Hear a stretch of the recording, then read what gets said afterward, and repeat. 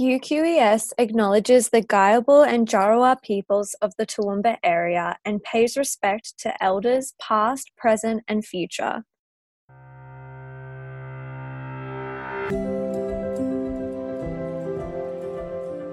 Welcome to the Worldonomics podcast, brought to you by the UQES Diversity Team.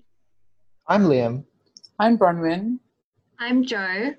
And I'm Maylise, and each week we bring in a new guest to talk about the issues that matter.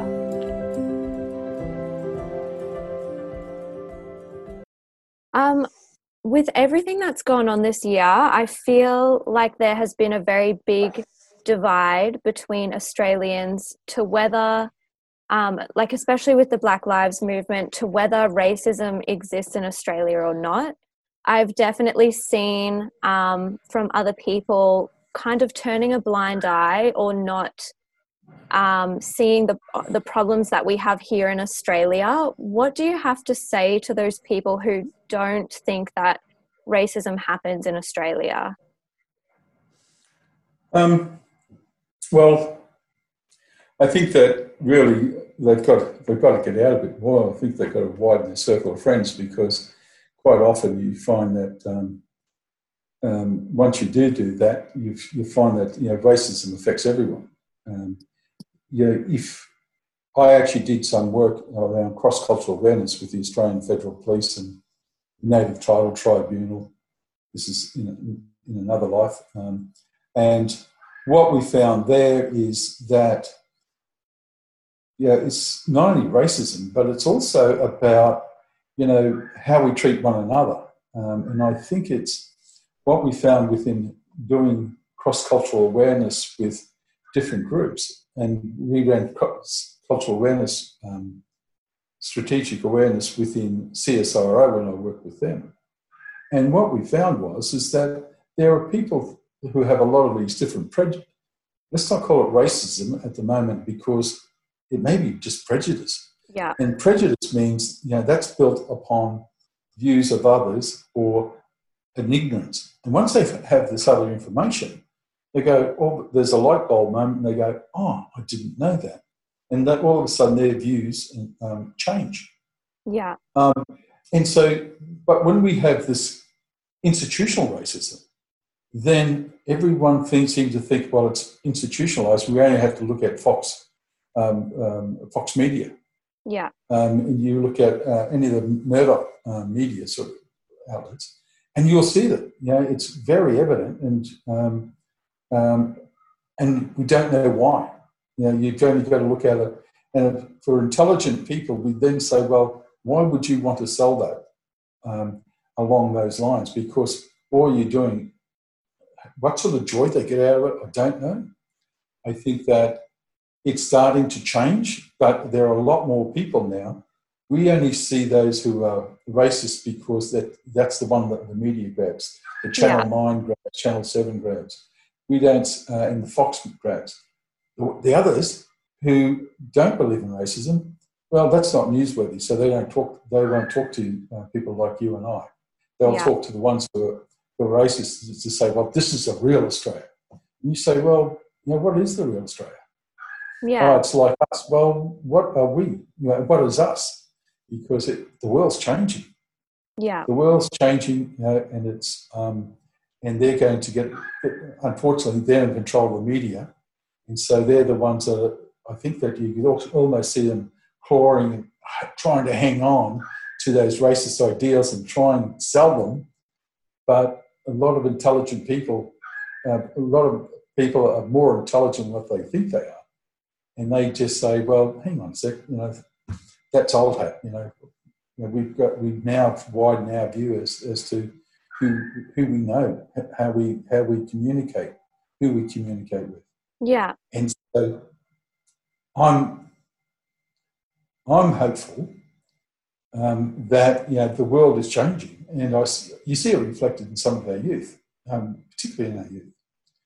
And so there's hope. There's definitely hope within, definitely hope not only here in Australia, but I think across the globe. That the others are holding on and they're turning to violence because it's as though they're fighting a losing battle and they're now getting desperate.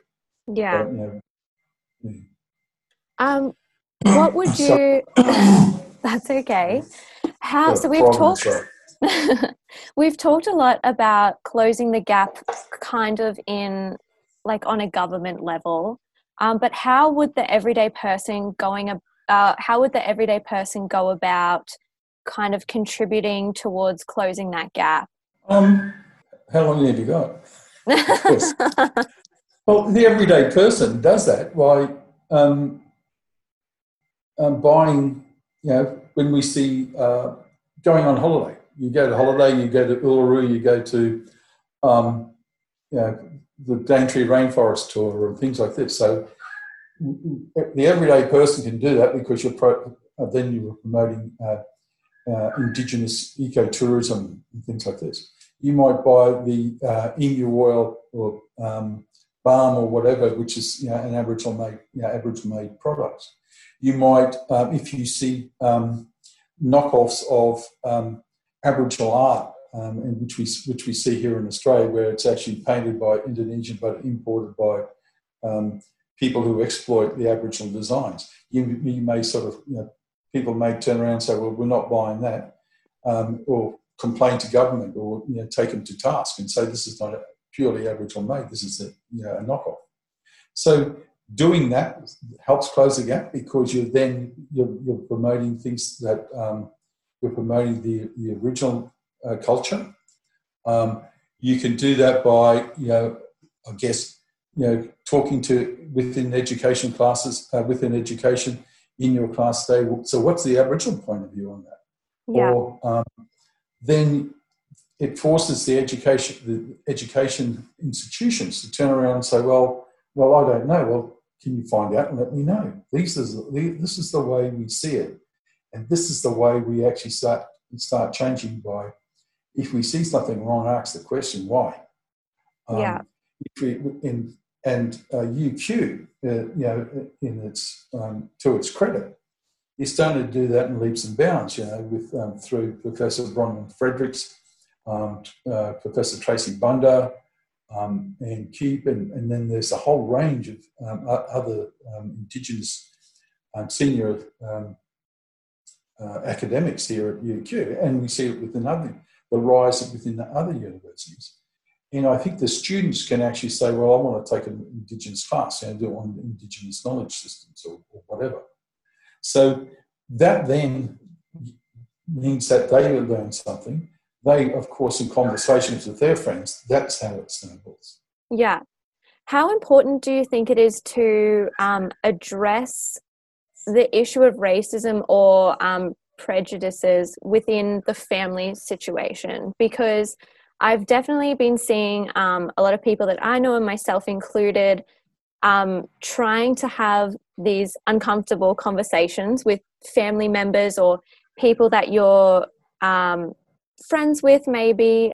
I think it is important because, you know, that's how we change, and that's how.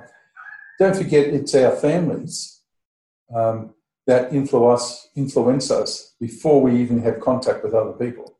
Yeah. So, you know, it's our parents that tell us, you know, the difference between an apple and an orange, you know, and the difference between a Granny Smith apple and a Fuji apple. So, you know, again, so we start to categorise things, and the colours help us do that, and so do the taste. Now, as we get older, they will more say, oh, you know, this is good, this is bad, and they do that based on what their parents, so their grandparents have told them. Yeah. But when your grandparents were growing up, you know, in the 40s and 50s and things like that, there are a whole range of things that were, you know, bad and good that we may not necessarily see as bad as good anymore. And so this is, I guess, your time. And I think in doing so, you can always say, well, you know, when this conversation comes up, always ask why they believe this way.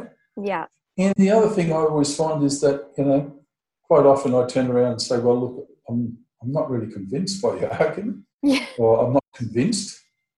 And then as they try to justify it, and then there's usually some sort of thing that just comes back. I ran across this Aboriginal person who was, drunk. They're all bloody drunk. And that happened to me when I worked with state government and local government. There were 10 people in a park. There were 3 Aboriginal people there with them, and they were all drunk. And this person came to me and said, look, there's your mob there. I said, which mob? Those ones there. I said, those Aboriginal people. She said, yeah, see, all your mob are like that, drunk. I said, so those other 7 white people, they're your mob. Oh, no, it doesn't work like that. But why? Yeah. All those Aboriginal people are mine, why can't all those white people? No, we're not like that. It's all individual. So it's that stereotype, the generalisation. There's no, just because you see one Aboriginal, if you see a backpacker drunk, does that prejudice you against backpackers? Yeah. No. But if you see one Aboriginal person drunk, it's a different thing, because all Aboriginal people are drunk. And that's the thing whereby people will do that, have that generalisation. Yeah. Or, and I can remember when it was, people would say, these Aboriginal guys raped this woman in Canberra or assaulted her in Canberra. And they turn around and claim Aboriginal law. They said, that's Aboriginal law for us to do that.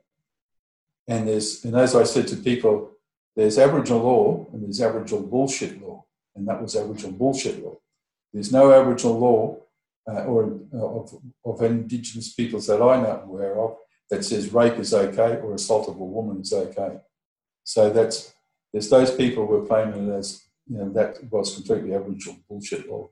Yeah. So there's those sorts of things, and I think that you've got to be aware that when most people do it, they do it on the basis of stereotypes, because, as I say, you bite into a Fuji, and that's completely it's different to biting into a delicious apple or a Royal Gala and things like that. So we don't all taste the same. As you said before, the stereotypes or generalization of groups of people. How do you think the stereotypes that people have affect the Closing the Gap movement? Well, it's like the 40s and 50s. Let's go back to that one. Because they believed that Aboriginal people couldn't be educated past grade 3 or grade 5. So my mother wasn't educated past grade 3. She then had to go out and work, and that's when they sent her out in cattle properties. My father's education was grade 5 because he was a stockman until he went and joined the army. And they said we can't be educated past grade 5.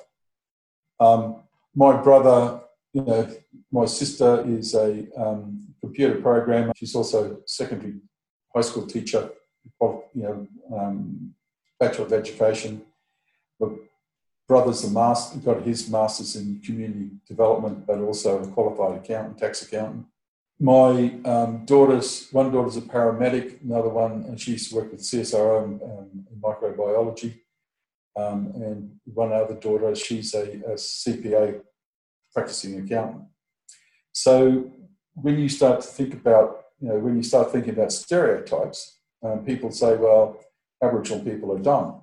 But then I think that if you start to look around, I found that in CSIRO, someone had said to me, I didn't realise there were so many intelligent Aboriginal people around the place. And I thought to myself, I've got my work cut out for me here. And that was then, we found out that as we started to recruit Aboriginal people into cadetships, we started off with marine scientists. We had something like 5 or 6 Aboriginal women who came on as cadets in marine science. We walked our way all the way through the system, worked our way through everywhere that CSIRO had a footprint in so far as science research. We even had an Aboriginal person into astrophysics. So when you start to look at that stereotypes and how it affects the racism around it, that's what it does. When you can find examples where that stereotype is broken, you can find numerous examples of where that stereotype is broken. Yeah. And I think you'll find it. And I remember a friend of mine, Aboriginal guy, he used to drive a Porsche. And he used to like driving it with the hood down, especially down around Surfers Paradise, because the police would stop him because they think he stole the Porsche. But it was actually his second Porsche. So it was that sort of thing. They just couldn't believe an Aboriginal person could own so much money that they would own a Porsche. Yeah. So those sorts of stereotypes are broken down. And yet we've got Aboriginal people in regional Australia and also within cities that suffer all forms of racism just on the basis of they can't get jobs. They can't be given a break. And this is why we have a lot of educational pathways that we're starting to build in to break down those barriers, to break down those racial stereotypes, and to address those issues that do affect us. Some of those kids that are coming from regional and rural areas are coming into our programs, not only here at UQ, but also across other universities. And they're breaking down the barrier that, Aboriginal kids can be educated past, 10 years old, grade 3, grade 5. They can be educated past year 10. They can be electrical engineers and chemical engineers. And I've seen examples of that. Yeah. So the last question I'll ask you, I just wanted to know what your thoughts on the Black Lives Matter movement is, like in Australia and overseas. I would have liked to see the Black Lives Matter here, and I think that I would have liked to see some reports about Native Americans as well, Indigenous and Canadians and other Indigenous peoples. Because I've seen it before within in some of the UN forums I attend, where people are saying that Indigenous people are being murdered again because of the fact that people want their land. Because they're not just murdered in custody. In South America, we see within the Amazon rainforest and some of those areas over there where Indigenous lands, people are being shot and killed, just in order for people to get for land clearing. And when you've got these atrocities, and we've got a couple of one Indigenous person here who's from Chile, who's actually wants to do a research around that area. So it's for us. Yes, we will go to Black Lives Matter, but it's also about those recommendations of the Royal Commission. They still need to be addressed, and we still need to address those deaths in custody because it's still occurring. And I think that so fully supportive of Black Lives Matter, especially here in Australia. And I think it's one that we know only too well. And to join with the Americans, the African Americans, I think is opportune time for us to do that. A lot of people say, well, what are they talking about Black Lives Matter? Because they don't realise people are dying in custody here. Yeah, people are, and we don't have to look too far away to actually see examples of that. Yeah. Well, thank you so much for coming on the show tonight.